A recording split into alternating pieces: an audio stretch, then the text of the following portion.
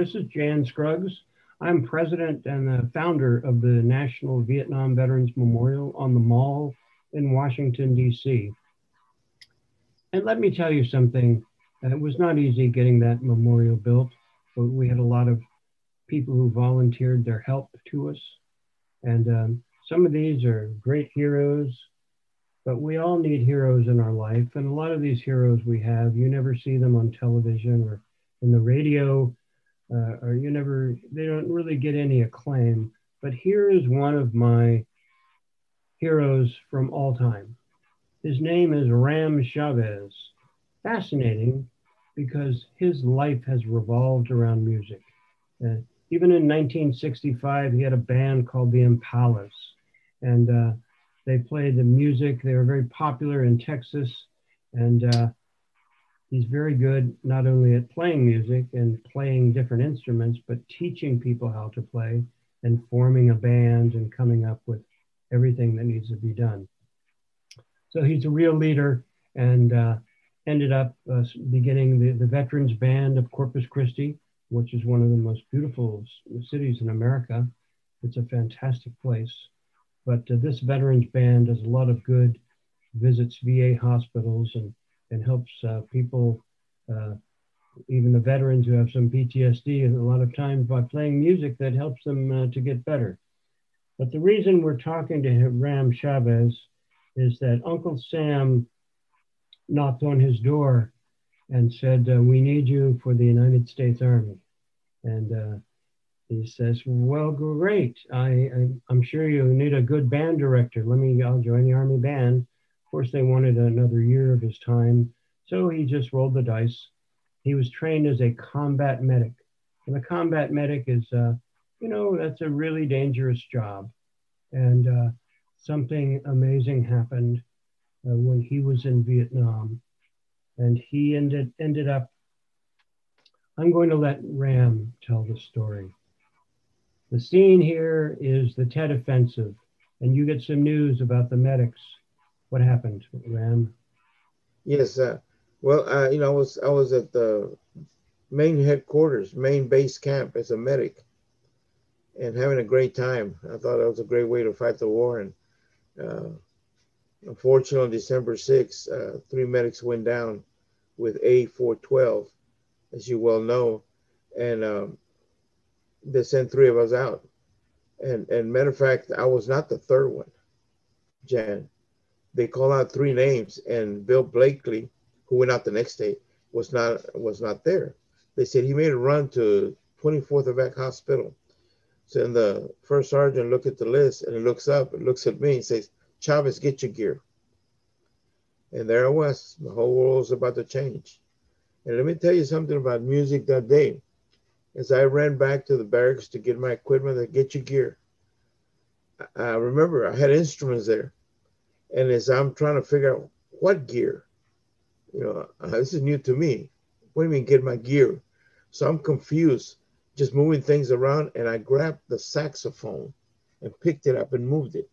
And the sergeant that was helping me said, best thing he could have said, he said, Ram, don't worry. If anything happens to you, we'll get your horns back home. And I stopped, Jen. And I looked at him.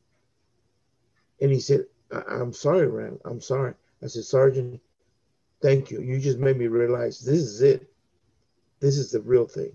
And man, all of a sudden, I was like a different person, like focus. And I knew what to take with me, my punchline, bubble, and we were gone. And as we sat in the Chinook, the three of us, we stared at the equipment that was in that Chinook.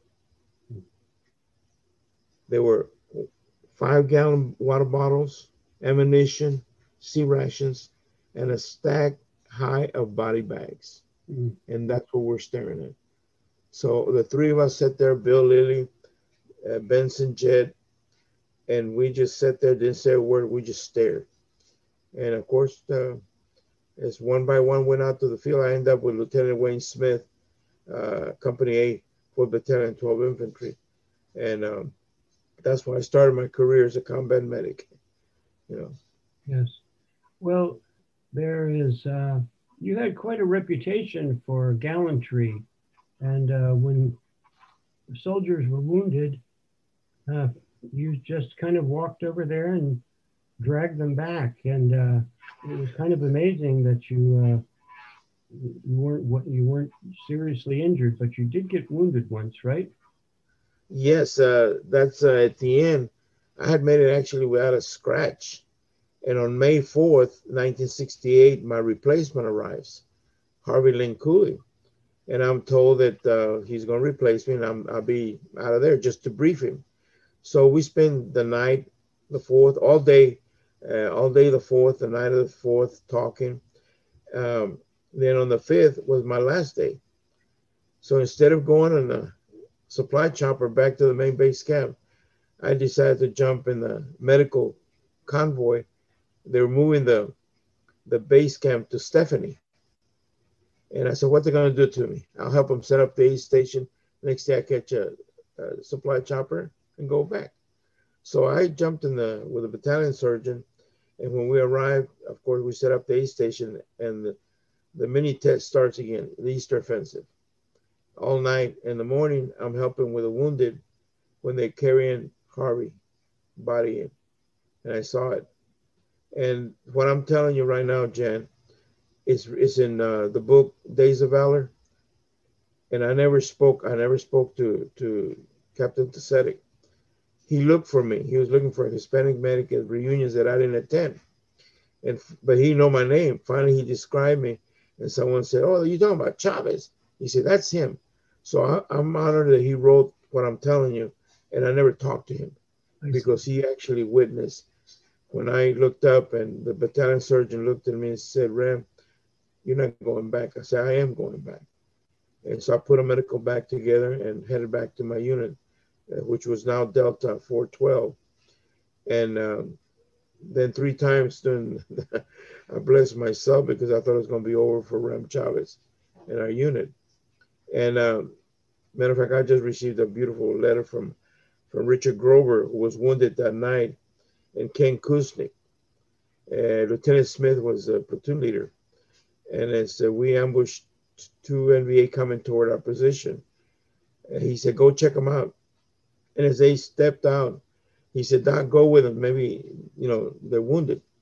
So I'm walking about 8 feet behind him when all of a sudden one of the guys sits up and throws a grenade.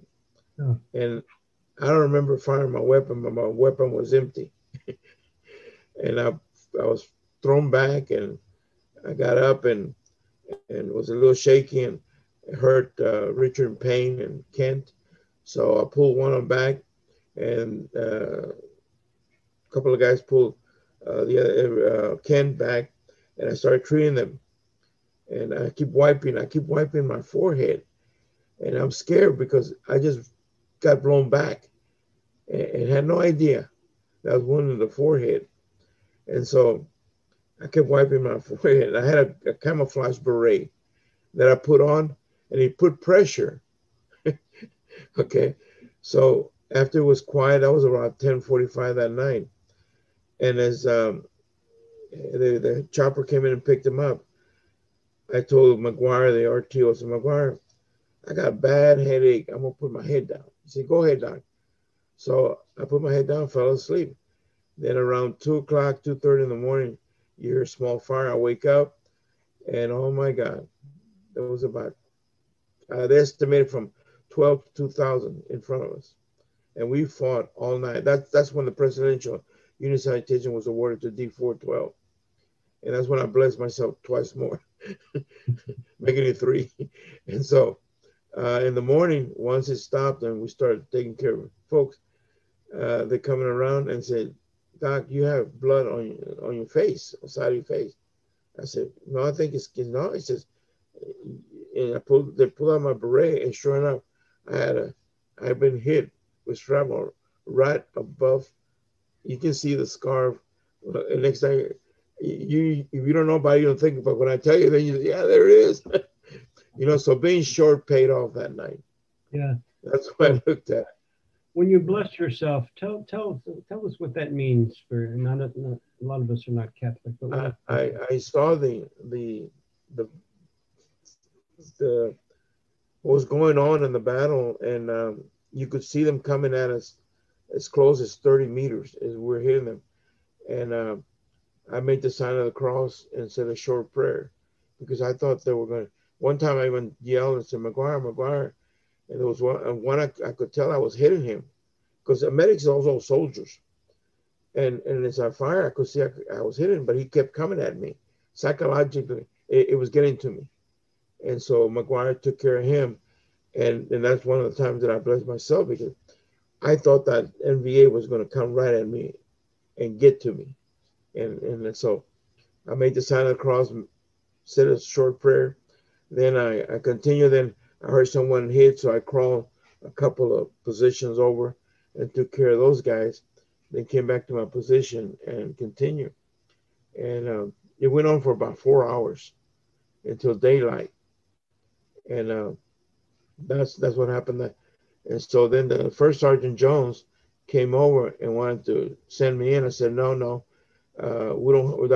We're back to square one. We're going to be short a medic. You're going to be short a medic and a senior medic. I'm staying. So I stayed. And about 45 minutes later, we heard the radio where a squad was in trouble. That was my friend Pascual Pancho Ramirez. And so that's when I went after the squad because they were going to get run over, and he was wounded.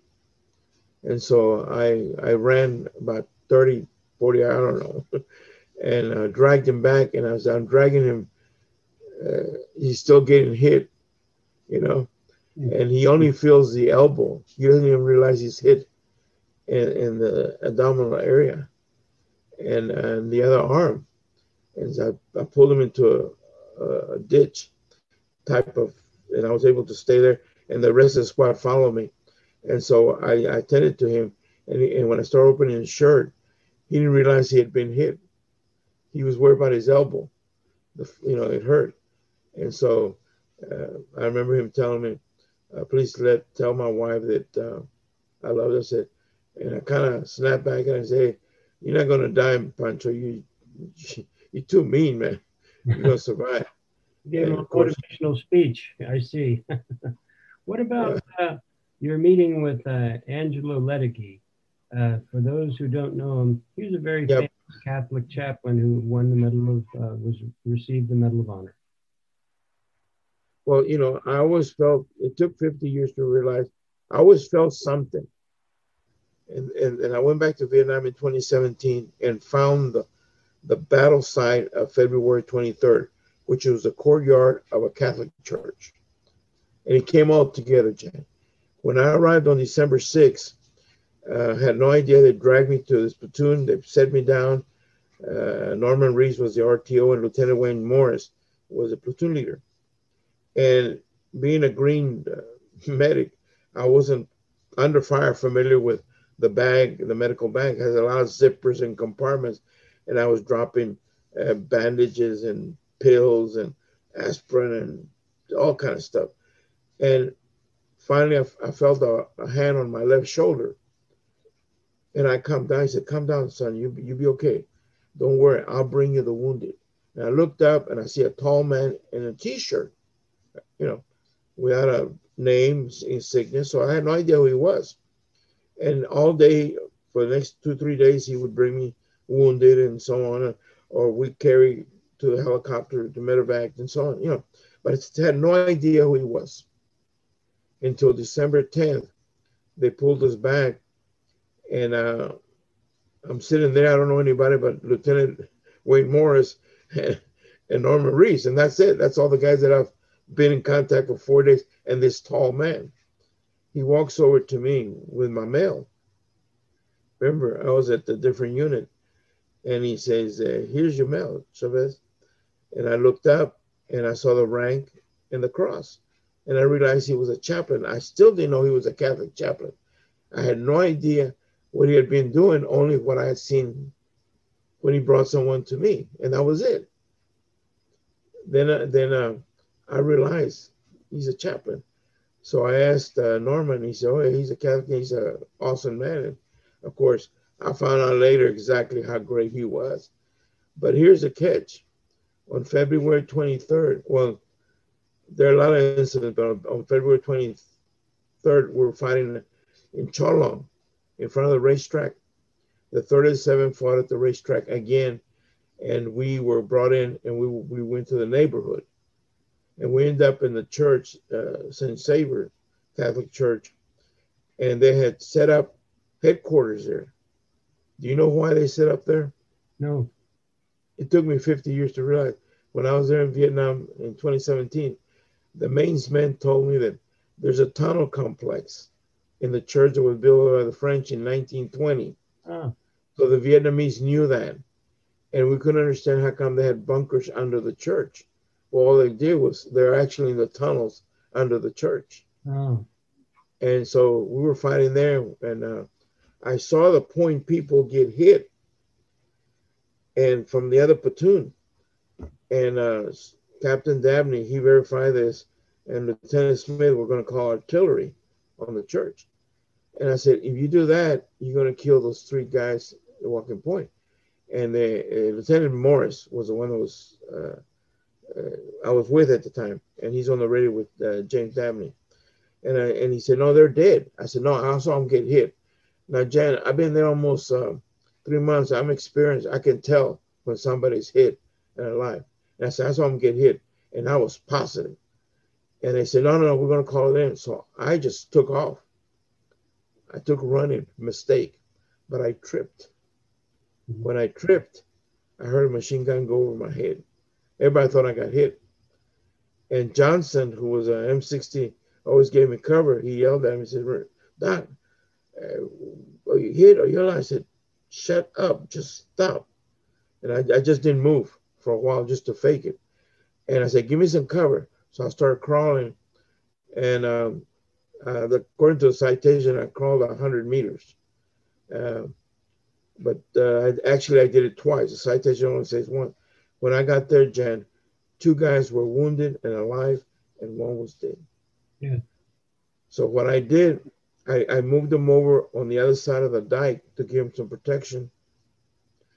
And I decided to bring the most serious wounded first.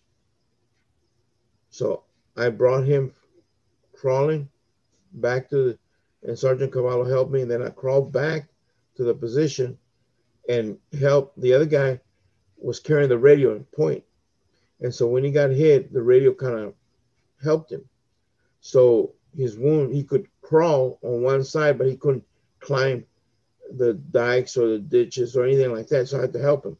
In the meantime, I was dragging the body of Rodolfo Vasquez. We call him Chico, from El Paso. Chico. Uh-huh. And the snipers from the tower are shooting at me from the bell tower. And they're hitting him, Jack. They're hitting him. Well, and at one time, sir? You hear these stories, Ram. They don't really know what war is like unless they've been in one, and there's a lot of terrible things that happen. And the soldiers learn to rely on each other and each other's bravery. So tell me, when you went to see these names at the Vietnam Veterans Memorial, what was going through your mind? Oh man, the first time I was there was in 1989.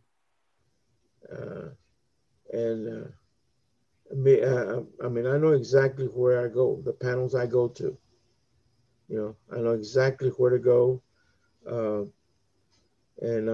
That's where I visit. I visit always December 6th, then February 23rd, and then May.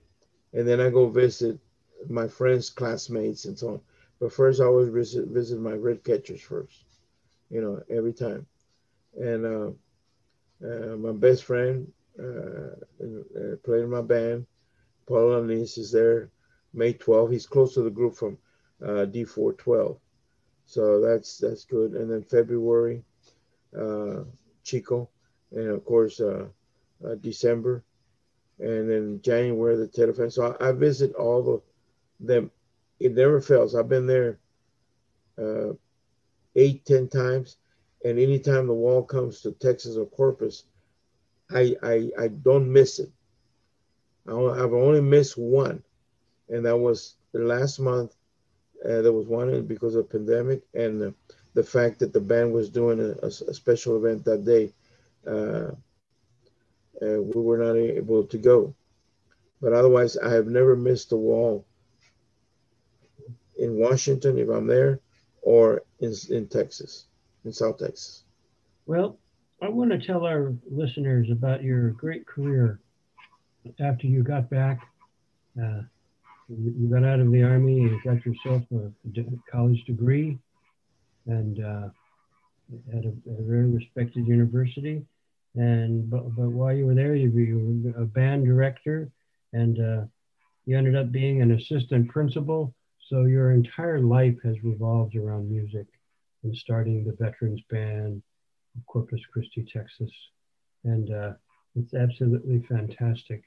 And I'm so honored to know you, and I hope that more people will get to know a little bit about your courage and your willingness to step to the front in the middle of adversity, you know, to give your life if you had to. And you're very, very lucky. And I think, you know, sometimes I think there must be a God, and for some people, he just doesn't want to take right away. And you're a real survivor of some real stuff, and as am I. We almost got killed several times myself, but you're a fantastic person. So, do you have any final thoughts you'd like to tell the vast listening audience? You know, these podcasts kind of get passed Yes. around like books for years and years. They end up showing up different places. But go ahead, say some words, any words of wisdom. Yeah, I like to close with. I also enjoy speaking to students. I'm asked to speak to honor society inductions, band director, band students, last end of the year banquets, some great opportunities. And there's three things that saved my life: teaching music to young people. So music was a vehicle.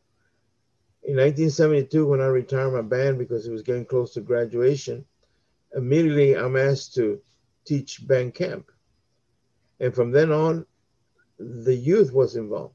So there was never a break in my music at all. It was, I look back and I was like, it was holding me.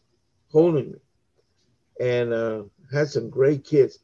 I taught awesome kids. I didn't realize that the whole time that I was a band director, I never sent a kid to the office for discipline until I became an assistant principal. Then I realized teachers would send kids for almost nothing. And I said, wait a minute. I was in the classroom 15 years and I never sent a kid. Jen, I had wonderful discipline. I have some outstanding students that will blow you away. Yeah. Great teachers, great school superintendents, doctors, medical doctors, musical directors, composers.